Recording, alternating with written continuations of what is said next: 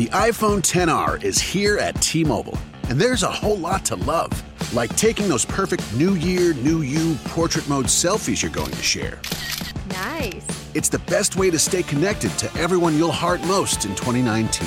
So get ready to fall in love with iPhone XR on T-Mobile, the most loved in wireless. Call 1-800-T-Mobile to learn more or visit a store today.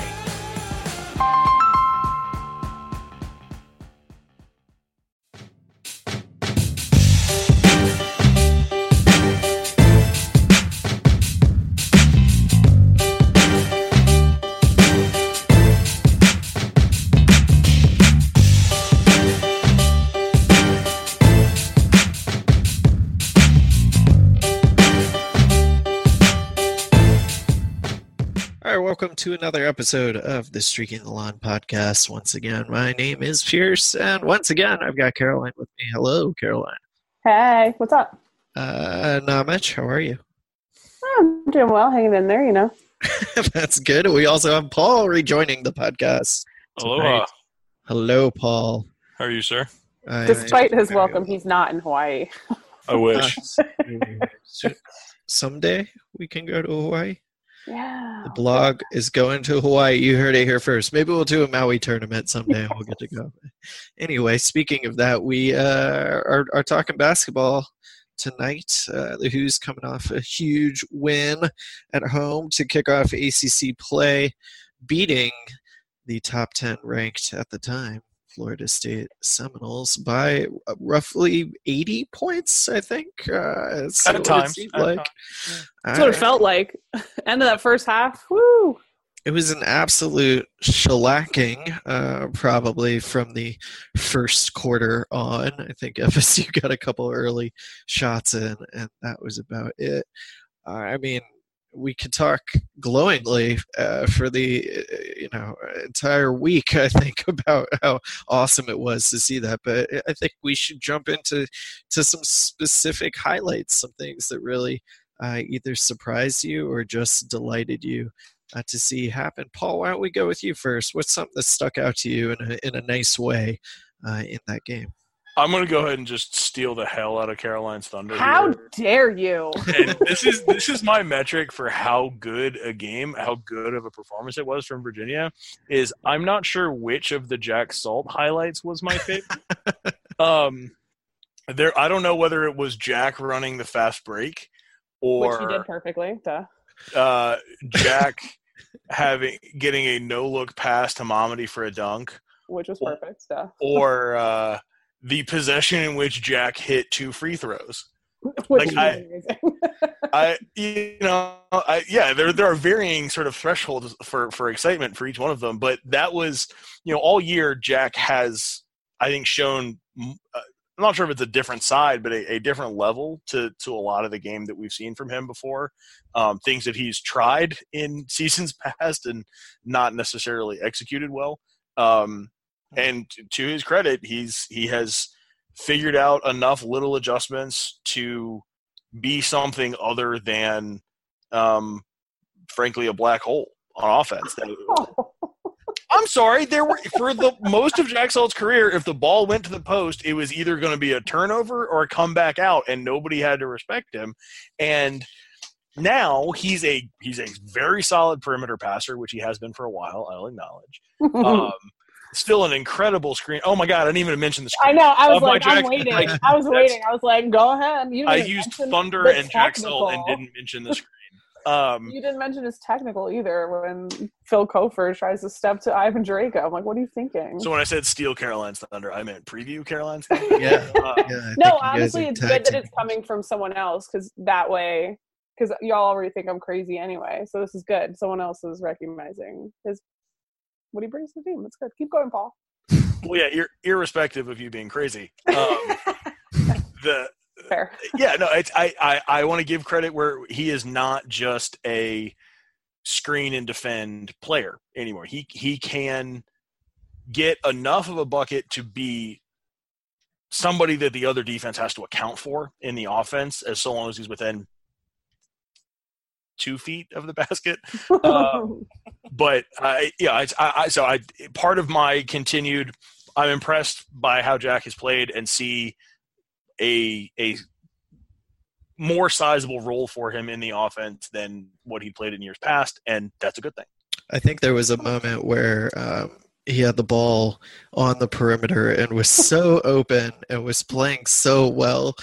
I don't know if he even like flexed a little like he was going to shoot. I think the fans were just too hype, but the arena clearly for a half second was like, yeah, shoot it. 2 games in a row that the crowd has done that to him. Yeah, where you hear them legitimately like wish for him to shoot that, and you're like, don't encourage that. Which of course you should not do in really any situation. Maybe after Kofor got in his face, then maybe he could have like shot.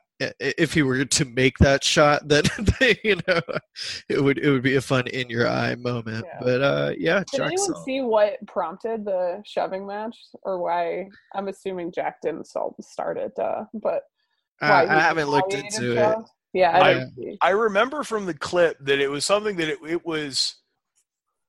it was not unprovoked reaction from Jack, but it wasn't much of a provocation. It was, I think Jack, there may have been that Kofor said something in addition to sort of what the physical interaction was. But Jack definitely escalated it. Now he escalated it by shoving him in the chest while he walked away, which is different than I'm grabbing the jersey and going in with a punch. But yeah, so like that's actually to Jack's credit a little bit, not just being like shrug it off and walk away. It was like I think it got the building a little bit more. Not that they needed it, but they were. I was surprised it was a double technical call. Like I didn't see Kofor do anything, So what the fact that it wasn't just a straight technical on Jack leads me to believe something happened. Yeah, something happened beforehand. We just don't know what. And obviously that he I can't imagine he is the guy that would do that unprovoked. But I think that's his first technical UVA. Oh yeah. Huh. Well, why don't you give us another highlight? Ooh, I'm really torn, but I think I would really like to talk about Kyle Guy, because he's pretty good. Holy shit! Like, there were times I just laughed. Like I just stopped and laughed because it's like I legitimately like if you're Florida State or if you're a Florida State fan watching that game and it's the end of the first half and he hits those back-to-back threes to like just get the shiv really in there and like extend the lead. Like how can you do anything except just be like, shit, all right, they're good. Like that he was making, and it wasn't even that it's the kind of shot where you worry that, oh, well, he can't make those all the time, or he's pulling them out of his ass like a circus shot that like, whatever isn't consistent, because he consistently makes shots like that with no space, without having time to square up and face the basket. Like it's incredible. And SB Nation, and we had it on our front page for a while, posted a whole story about him this week, and he spoke out a lot about dealing with anxiety and doubt. And I think that's something that's really relatable for a lot of people, but that a lot of athletes, especially star athletes, don't talk much about, like mental health. Mm-hmm. So first of all, kudos to him for talking about it, because it's important. And I think getting rid of that stigma is one of the biggest things. And Isaiah talked about it last year with ESPN, and then Kyle talking about it this year. It's good to be open and have that stuff out there, because they shouldn't no team should ever get death threats after losing a game or winning a game or whatever. Death threats are dumb. Don't threaten anybody. But on top of it, when you factor in that these are college kids playing a game, like it's absurd the amount of extra stuff that they have to deal with. And so I was really just happy. He's worked his ass off, and you can tell by the way he was good last year, but just his game is just so much cleaner, I feel like. And I don't even like, at a certain point, like I don't even know what to say about Kyle anymore. But he had a career high against Marshall with 30 points. He set a new school record for 11 made threes in a row over the 2 games, which is bonkers. And he's just a good guy on top of it. It's like a good guy, bad guy, Kyle guy.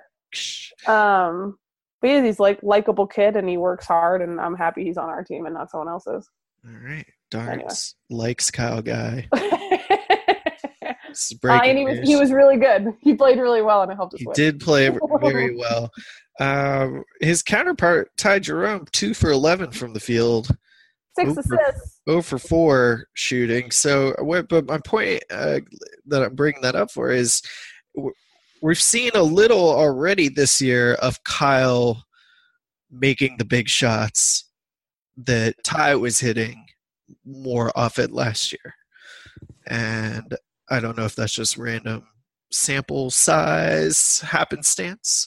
I don't know. Maybe if it's a more purposeful decision on the point of the team, run the offense to Kyle getting that last shot. Who knows? What a combination of all kinds of things, probably. But I think it's something when we've been talking up Ty Jerome as the most important player on this team, it's inching closer and closer to Kyle might be the most important player if he keeps scoring 20 points a game.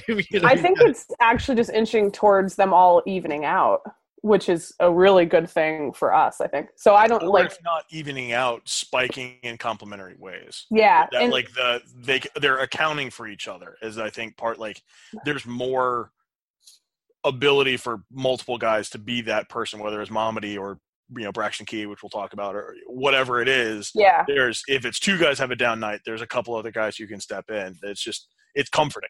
And and this is one of the things where I would not even go as far to say worry about Dre's fire, competitive fire. But I talked to him after the game and I was like, he's happy to defer to, if Kyle's hot, he'll defer.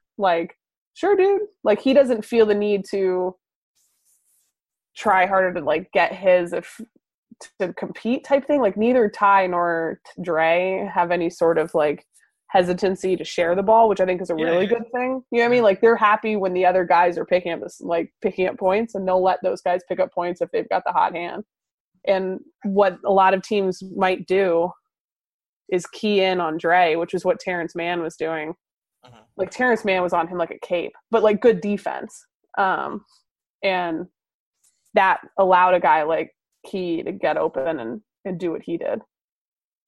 Yeah, I mean, we should talk about Braxton for sure. This, I think when Braxton's waiver got cleared and that announcement came out, you saw a ton of optimism in UVA fans changing their expectations for the season a little bit because he was a popular recruit for sure. He did pretty well at Alabama, and we knew it was going to fill a hole that there was in the roster, in the lineup.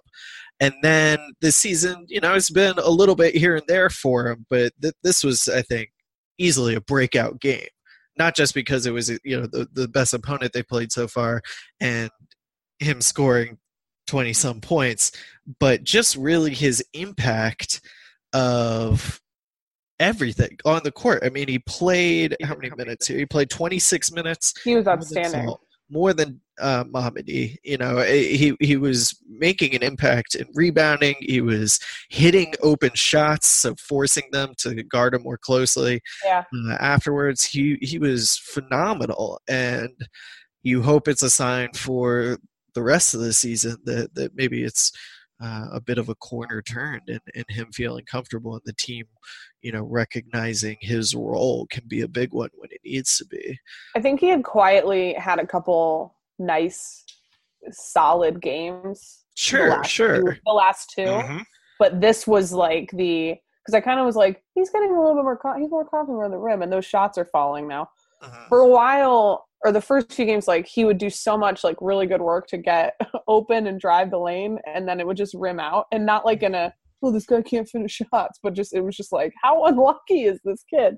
And now those are going in, and I think that last play before halftime was brilliant because they were keying in on Guy. Okay, I'll see myself out. The defense was following Guy around the screen that he had just run twice to get those open three, or not even open threes, those threes.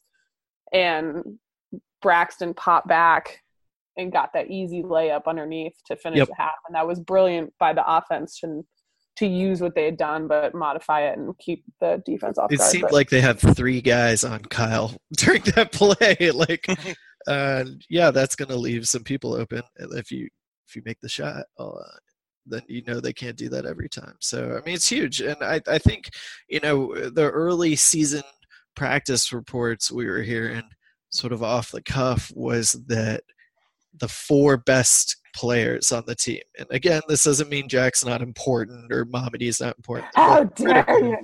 I mean, both Mamadi and Jack are critical to team success, but just in terms of ability, on the basketball court, that Ty, Dre, Kyle, and Key were head and shoulders above the rest of the team, and that was a huge group of excellent players that were going to do something. And this was very much a statement showing that those reports were correct, I think, about Key's ability in high major competition. I do have a question for you guys about FSU. Are they that bad? Is UVA really this good? How much can we really take away from one game ever? I think we know as UVA fans, not a ton. But I think it must have been a wake-up moment for the Noles. And I think ask some questions of both teams standing in the conference. Paul? Yeah, this has been my impression of Leonard Hamilton coach teams for a long time, is that if things are going their way, they will beat the hell out of you. That they are a streaky momentum based team, and there was you could see it in their body language that for the first couple minutes of the game, there was we can hang with these guys. We're right in it with them. We're, making them play our way a little bit. And then all of a sudden it was, oh no, we can't. That as when UVA turned it on and started to exploit some of where they matched up well and what schematically they wanted to do against Florida State, and Florida State caught a couple of tough breaks, it snowballed more quickly with them than I think it would.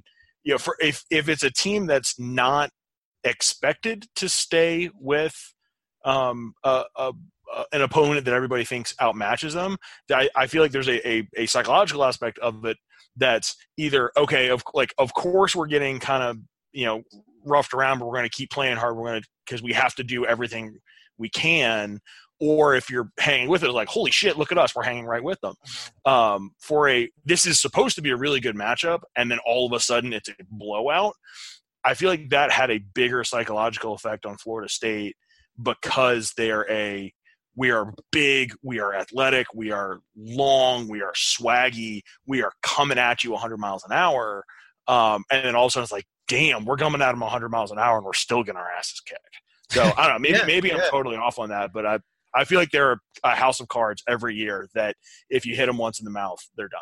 No, I like that assessment. And I think going into the game, a lot of what we were saying was that the stats really liked UVA. All the prognostication you saw, whether it be Vegas or KenPom or ESPN predicting or things like that, I thought it was weirdly confident in Virginia winning comfortably, because I was nervous because FSU is good, and then you got that guy who's 7'6". I mean, unbelievable. He's so tall. Their depth is outstanding, which is not necessarily a strong suit for UVA, particularly in the big men. So, I was a little more concerned than the numbers spoke. But anytime that tends to happen, I'm wrong and the numbers are right.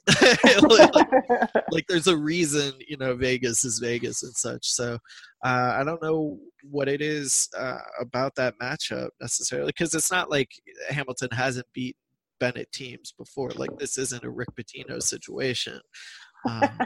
But they just could not hang with what UVA was doing for a number of reasons. I think I took more away about Virginia than I did about Florida State. I think Florida State's a good team. They're going to beat a lot of teams in the ACC, and they'll probably finish in the top 5. They don't have the toughest top 5 of the ACC. Of the ACC, yeah. Sorry, and that's because they're athletic and they're long and they can run. and they force turnovers against teams that don't that was the biggest thing to me, was what was going to happen turnover wise, because they like to force a lot of turnovers and they feast off of those. And conversely, they turn the ball over a fair amount. And that's something that Virginia takes advantage of. So if that held true, I was like, I see why it's a 9-point spread to start. But 3-point shooting was going to be the caveat there for me. Like, if they get hot from 3, then that kind of eliminates some of that turnover stuff. But they didn't, and the other stuff held true if you take out the last 2 minutes for Virginia. Virginia had 5 turnovers in the first 38 minutes, and against a team like Florida State, like, that's a huge win. And they, I think, 21 points off of Florida State turnovers. Like, that's exactly how on paper I thought this would turn out. So, but to the extent in which Virginia controlled the game and looked comfortable and had so many different ways of attacking the basket and getting points, I thought that part surprised me. I thought it was going to be like a 7-point win where Virginia pulled away down the stretch, like a typical UVA Florida State game. The complete ass whooping was not what I thought was going to happen. So that's where I say I thought Virginia was very impressive and showed that they are, in fact, one of the top 5 teams in the country. Are we going to slap an adult language sticker on this episode of the podcast? Like, I feel like we've been... Oh, it's always... little loose lips. I think it's always. No F-bombs yet. It's cool. We got time. It's still early. We haven't talked about it. Just getting liquored up. That is something that what you brought up that I wanted to talk about is what can we take away from this matchup against FSU that makes you feel better, or the same amount of optimism going into the rest of the ACC play? I think you hit some right away, taking care of the ball against one of the more athletic teams. And certainly that feasting on turnovers is a popular phrase for a bunch of ACC teams, including Duke. So, I mean, in addition to that, what in this performance gives you, hope? I definitely think that the offense was impressive, and that's something that in previous years, and what people always want to complain about with Tony Bennett is sometimes rightfully. And that's no, and I'm not saying this is the first time since I think the 2016 season that the offense has been this good, and I don't even think that offense was this good at this point. I think one of 2 teams still that's in the top with Duke that's top 10 in both. They're up to number 7 in offense and 3 in defense. Like, that's nice. We know the defense is going to be good. Like, that's something that, even though it's not as good as it was last year, like, we're talking it's 3rd instead of 1st. You know what I mean? So, like, the defense is going to be good. And I did think they were really good rebounding wise against Florida State, which is another big thing in the ACC because they're big, strong, long players in the ACC. I thought the offense, they were a little over 1 point per possession. So actually it's lower than I thought, but I think the second half probably torpedoed that a little bit because everybody went cold in the second half. Not cold, but anyway. I think the biggest takeaway for me is that this offense can actually hang with a fast-paced or like a defense like Florida State. They're like number 16 right now in KenPom, and that's nothing to shake a fist at or shake your head at. I don't know. Shake your something. One of those. Interesting. Paul? Yeah, no, I think the sort of they've looked more multiple this year. That it's not just Jack is in to set a screen, another big is in to set a screen, 3 other guys, 2 guys are running around while somebody dribbles. Like, it's not just variations on that. It's they're doing more to get. I love this when other teams try and play zone. I'd start laughing because it's like, okay, fine, we're gonna put Dre at the free throw line and Mamadi on the baseline, and then 3 guys who can shoot it on the outside, and you're screwed. Like, it's so the confidence in not just sort of the offense overall, but in the offensive adjustments. And that was my big clamoring for Bennett to do something different. Yeah. It's like, fine, I don't care for 353rd in pace, so long as we're doing different stuff when we need to. Right. You can say shit, it's fine. I know. We're doing different shit when we need to. And that's the thing of like, okay, I think there's still an impulse to fall back on the super traditional blocker mover. But there's a willingness to go away from it. There's a willingness to try something else to extend. If we're up 9, let's try something, and all of a sudden we're up 15, as opposed to like we're up 9, let's keep doing what we're doing, and then only end up 11. They do seem to take more risks in that way. That's a good point. Yeah. And the other thing I like too is there's rarely a time, I was just thinking about it, where I cringe at a shot selection. Like there aren't many, even shots that were missed, I was like, that was a good take by Mamadi, I'm okay with that. Or like, all right, that was a good attempt by Dre, I understand. Like they're rarely, I watch so many other games where I'm like, what is that shot? There aren't as many of the like, no shots this season that other than Kyle, which you're like, why not? Yeah. No, when he lets the ball go, I'm like, it's going in. Like every single time, I don't care. He could statistically, that's apparently the case now. So. he could do a handstand and throw it with his legs, and I'd still be like, it's got a good shot. Like it's got a good chance. But yeah, I think that in free throw shooting, still very good. Yeah, except for Ty. Ty's had an oddly down year from the stripe. That I maybe it's just my weird memory being incorrect, but I had thought that as a freshman he was something like 90% from the line. But I think he didn't take very many. He was like 90% from the line, but I think he only took like 22. Yeah. Okay. No. So he was like 78% his freshman year. He was 90% last year, but he only took 42 free throws. Okay, yeah, I was like, I know he didn't take a lot.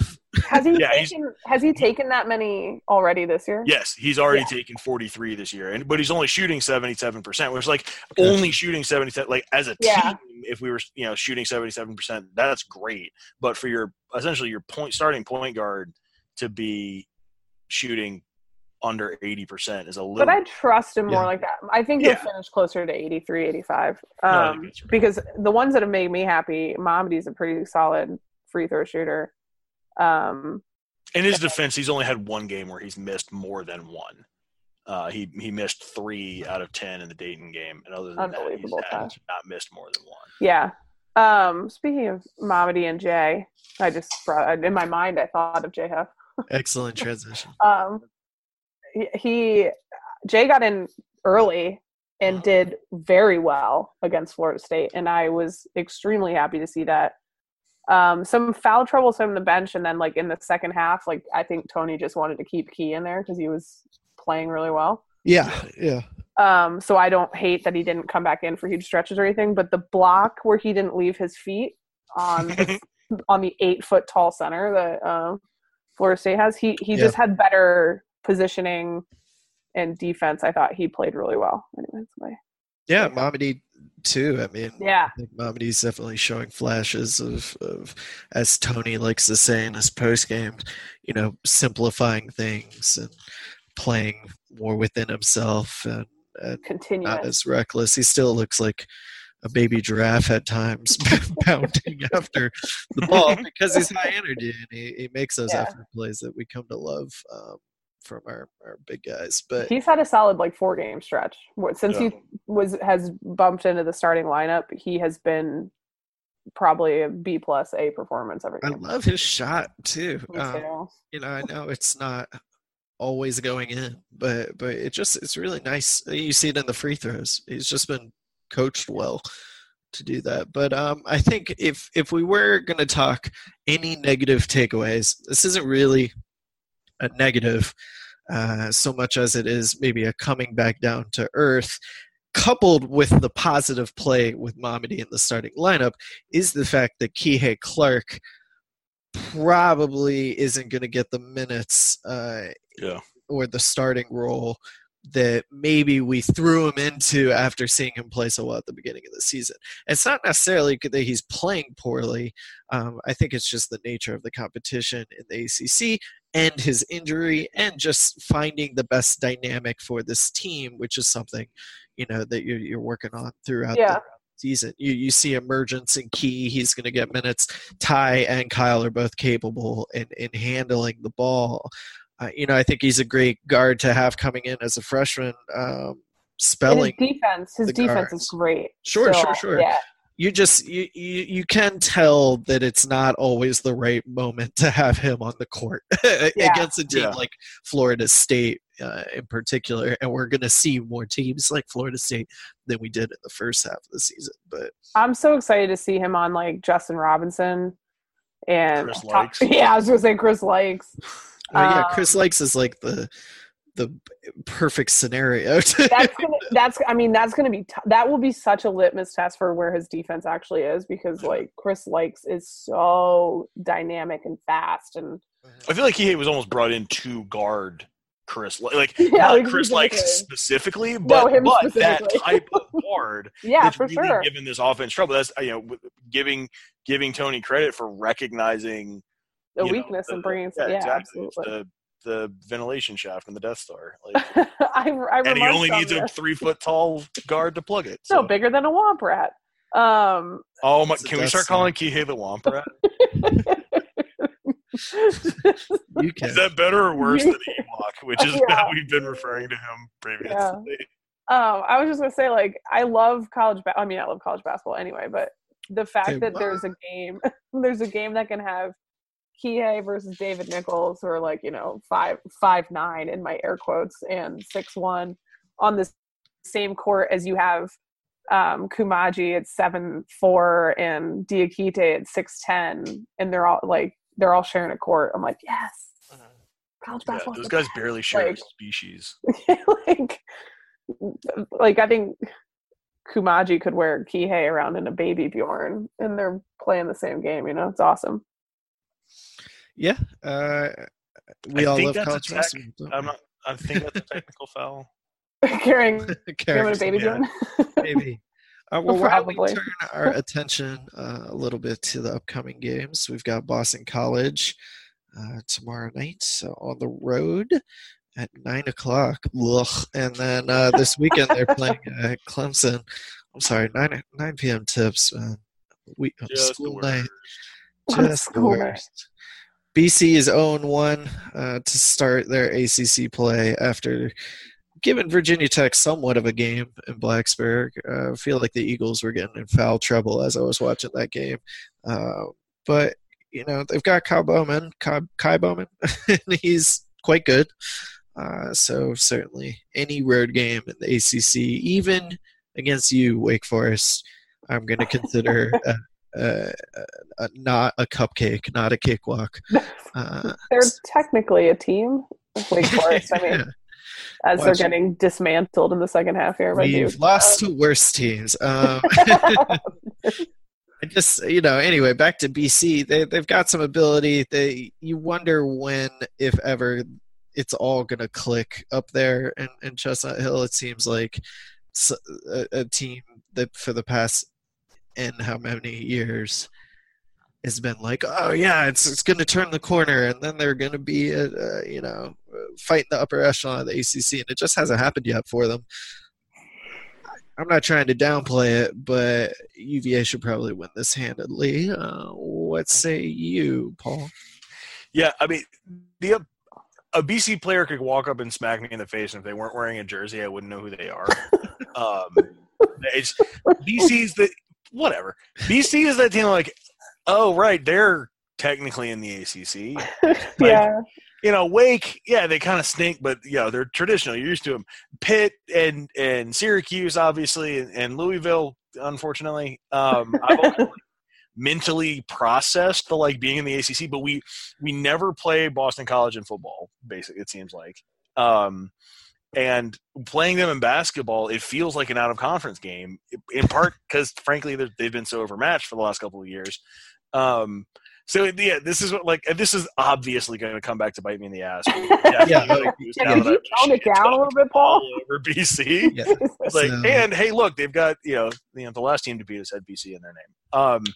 Hey, this is a safe space. Yeah, so when we swear all you want, but not that. Yeah, exactly. It's all Paul's fault. As most things are. Yeah, I that is the most intelligent breakdown I can do of BC is, excellent. They suck and are irrelevant. So I would happily turn it over to somebody who's maybe seen them. So they're not very tall, and they don't shoot particularly well. It's a good combination in the game of basketball. Yeah. This could be a big Jack Salt game, playing against Nick Popovich, who I don't remember as a particularly adept footwork person in the post. He's their tallest player at 6'11". There's a nearly invisible guy, which is probably the worst way to ever be described on KenPom, that you're technically alive, who's 6'10", and then the next tallest guys are 6'8". A couple of them are 6'8". Kai Bowman is the guy. He's only 6'1", so we might see a lot of Kihei on him. We might see a lot of Ty or Kyle on him, depending on if they can keep up with him. He's only shooting 33% from three this year, but he's just a good player. He's a guy that creates. I think he had like 30 or 40 points in that loss to Hartford or whatever it was, to end the new year or end last year. But in just basic numbers, like their offense is 104, Virginia's is 3. Their defense is 111. Virginia's offense is 7. Here's my stat. I think UVA is going to hold Boston College under 60. Yeah, right. Like that's an easy call. Boston College has held 2 teams under 60 all season: Milwaukee and Minnesota. They've given up 100 points to Providence, 73 points to Columbia, 79 points to Hartford, 73 points to, oh gosh, my acronyms are failing me, SHU, Sacred Heart, I'm assuming. Who knows? Anyway. Sacred Heart. There's a lot of acronyms. They've got Yui Pui on the schedule too. Yeah. I just, like you're saying with the rankings, it's a bad matchup on both ends. Yeah. For the Eagles. So I'm imagining the Hoos are going to take care of business. I don't know. They don't force a lot of turnovers. They turn the ball over 18% of the time. They only shoot 30% from 3 as a team. That's a little tough. Every once in a while, UVA has one of these road games where they can't shoot. So as Brad Franklin at Caps Corner says, Conti Forum is where good teams go to die. So fair enough. We've seen it. What's happened to Boston College playing there so frequently? Exactly. We've seen it in Jordan Chapman, who's been just not particularly great for them early, shooting just 28% from 3. If I remember correctly, he had a big game at UVA last year. Yeah, that does sound familiar. So it'll just be interesting. It's just going to be, if Virginia plays their game, I don't think this is close. Weird stuff can always happen because it's college basketball. No one knows that better than we do, but this is one that the only real tough aspect to it, I guess, is going on the road. But this is, remember, a team that came to Charlottesville and we needed 31 points from Ty to beat them, and 2 defensive stands at the end. So very true. Last year's was a nail biter. It seems like so long ago. I know, it's so much heartbreak since then. But yeah, so much stuff. So much ecstasy, so much heartbreak. Well, let's talk a little bit about Clemson because we won't record another podcast until after. Can't look ahead. No, we're not the team, so we're looking ahead. I just like those. Don't look past Boston College. Like, the doesn't really matter what I do. It truly does not. That's the important lesson I keep telling you. Nothing we do actually impacts. But the Tigers coming off a pretty decent showing last night in a football game. I think they're a good team. I think they've lost some games that they probably should have won. I think maybe that means they'll win some games that they should have lost. Hopefully that's not against UVA, but yeah, it's a noon game. I think that favors the favored team. But you said they're having their championship parade. If things follow the same timeline as it did 2 years early, Yeah, 2 years ago. Last time they were champions. Yeah, last time they were champions, and AK the last time Virginia played there. It was the same situation, same weekend, and the parade was a 9 a.m. parade. Game tipped at noon. And it turned that place into an absolute zoo. I mean, like, if their athletic department has any sense in their heads whatsoever, they'll do the same thing this year of have the parade basically end it at the basketball arena, send everybody in, and bring the damn trophy out at halftime. Like, it was absolutely insane, or at least it seemed that way from watching on TV, that the atmosphere when Virginia played there in 2016. You imagine if you've got the combination of top 5 team coming to play basketball and in a pretty nicely redone new arena. Yeah. And you've got all of, just create as much sort of atmosphere around that as you can. They did a great job in 2016. All credit to them. That was a close. I mean, 77-73 was the final there. That was a close game. I'm saying 2016 because it was the 2016 football season. Yeah, it was. Yeah, it was one of those games that was pretty close. Yeah, Virginia only won by 4. Yeah. And London had 25. Kyle Guy only had 6. He went 2 for 3 from. He was like 16 that day. I know, that's true. Ty played 7 minutes. Well, they've got Jared Reuter played 3 minutes in that game. So Clemson's got some talent that Boston College definitely does not have. Is it Marquise? I never read. Regardless, yeah, he is so good. He's one of the best players in the conference, as far as I'm concerned. And then they've got the big guy Elijah Thomas. He's averaging 7.5 boards a game. He has 22 blocks on the season. Yeah, he's rim protection. High. Yeah, seems high. Clemson's good. They got a good coach. Shelton Mitchell. Yeah, they're a solid team. That again, like both of their offense and their defense are in the 40s. Mm-hmm. So it's not easy, but not super. I mean, it's not as tough as like what they're going to see against Tech or Duke in the next 2 games that follow it. So yeah, both of these will be good. One will be a good test. Like Clemson will be a good test, I guess we'll say. So it's a road game, should be a crazy environment, and that'll be something that will be a good measuring stick as to where Virginia. Well, you think about the rest of the AC slate for the Hoos. I mean, they look right now, obviously, like a team that's going to challenge for the conference title that we hope is going to play well enough to get, a 1 or 2 seed in March, best case scenario. I think the important part of these games is you build that resume of winning the games you should win for sure. And then you maybe we come back down to earth a little bit against the better competition. We don't quite nearly run the table like last year, whatever, as long as we take advantage of beating the middle tier and lower tier teams in conference. Yeah. You can lose one to Duke or UNC or heaven forbid the Hokies.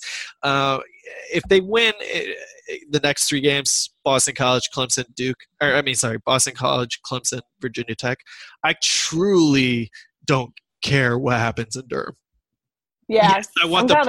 Of course, I want them to beat Duke. You want them to win, but if they and all that, but I won't be upset even if they totally blow it. I think that's a road game against the other championship caliber team in the conference. As long as they're taking care of business and beating a very good Virginia Tech team on the road to that. Again, maybe I'll feel differently next week when we record, but I think these are important games to build that buffer of looking like a championship pedigree team, which is how you usually succeed in the March tournament. As much as we want to say, I don't want the pressure of being a 1 seed again, it's always going to be easier the better your seed is in the tournament. So realistically, and I'm sure the guys, I haven't asked them, but I'm sure they want to be a 1 seed again. It's always better for the team, even with that maybe historic pressure. So continue to boost the resume and continue to get some important road wins. I keep laughing when I remember that they went 9-0 on the road last year. I know, right? That's absurd. I don't know. I just can't. I just think about it and I'm like, that's so dumb. How do you do that? Well, it's one of those other crazy parts of the season that is just sort of glossed over because of how it ended. I mean, such another ridiculous high in a season that ended with a ridiculous down is how crazy they performed. And that's sort of what I mean is even if this team is better, even if this team does better at the end of the day, I don't think that means that they're going to have the ridiculous success in conference. Yeah. That they had last year, just as a regression to the mean, or maybe because some of the other teams are a little bit better than they were last year. And I think Duke certainly is better this year than they were last year. But you could say that for a handful of the better teams in conference too. A couple of games that we'll finish with just finish today's podcast with type thing is you can add State to that. Well, ACC play is always going to be tough, but I do think that Virginia has one of the toughest ACC schedules, the way that it's lined up, just because of the fact that in the first 5 games, you play 3 top 10 teams, or top 10 when you played them type thing. And then you look at, if you expand that to 8 games, you have 4 of the top 15 teams in the AP poll that you're facing. Like, that's insane. Yeah. Because that trip to NC State, and then if you go 3 games past that, you play Duke again and then North Carolina. Like, so in the first 11 Saturday, Monday, turnaround, home and away. It's insane. Like, I don't know. Starting with Florida State, which is also what made that game so impressive, is that there was no, like, Duke's at Wake right now and pulling away by a ton in the second half, but like, playing a team like Florida State at the gate, you can't make mistakes. Like, you can't do – well, I mean, look what happened to Florida State. They made mistakes and Virginia made them pay for it. So you can't take for granted that, like, you have this buffer to, like, play Pitt or Wake Forest or Georgia Tech or Boston College. So I just think it was impressive that right out the gate, after everyone had questions about, you know, hey, are they as good because their non-con isn't as strong? Like, that was a nice emphatic yes. So – Yeah, that first half of February, we're going to find out really what this team is made of. Yeah. Like, taking care of business the next week or 2 is obviously important, but starting with Saturday, February 9th, hosting Duke, it's Saturday, Monday, home and away, Duke, North Carolina, followed by a few days off, but then Saturday, Monday, home and away, Notre Dame and Virginia Tech. Yeah.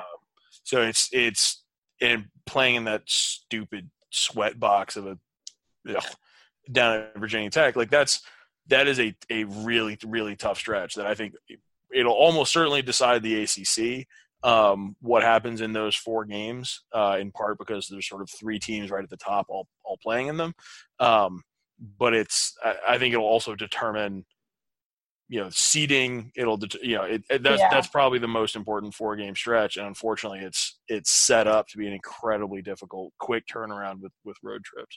Yeah, at least like the last 5 games or so, it's a little. Well, I mean, when I say easy, still playing 2. You know, Louisville twice and Syracuse once in the last 5 games.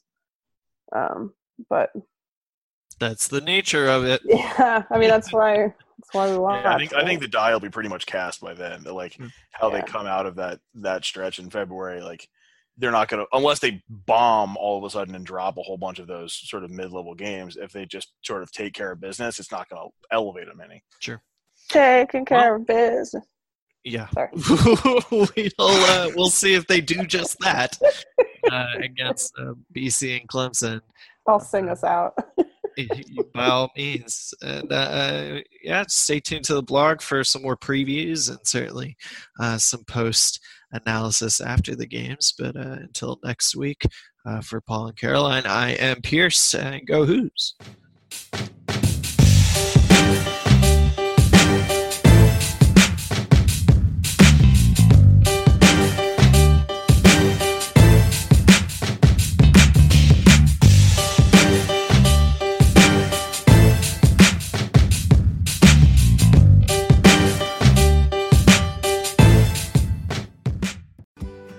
Now is the chance to use reliable energy to grow your money with the Dominion Energy Reliability Investment. Our new investment product offers competitive returns, no maintenance fees, and flexible online access to your money. Make the reliable investment in reliable energy. The Dominion Energy Reliability Investment. To find out more, go online to reliabilityinvestment.com. That's reliabilityinvestment.com. The all-new Toyota RAV4 asks, what if? What if your ride was refined and rugged at the same time? Introducing a car that's got style and substance to spare. The all-new RAV4 Limited, featuring a sophisticated, muscular new exterior and available options like a premium JBL audio system and panoramic roof. The all-new RAV4 Limited. Toyota, let's go places. JBL and Clarifier, registered trademarks of Harman International Industries, Incorporated.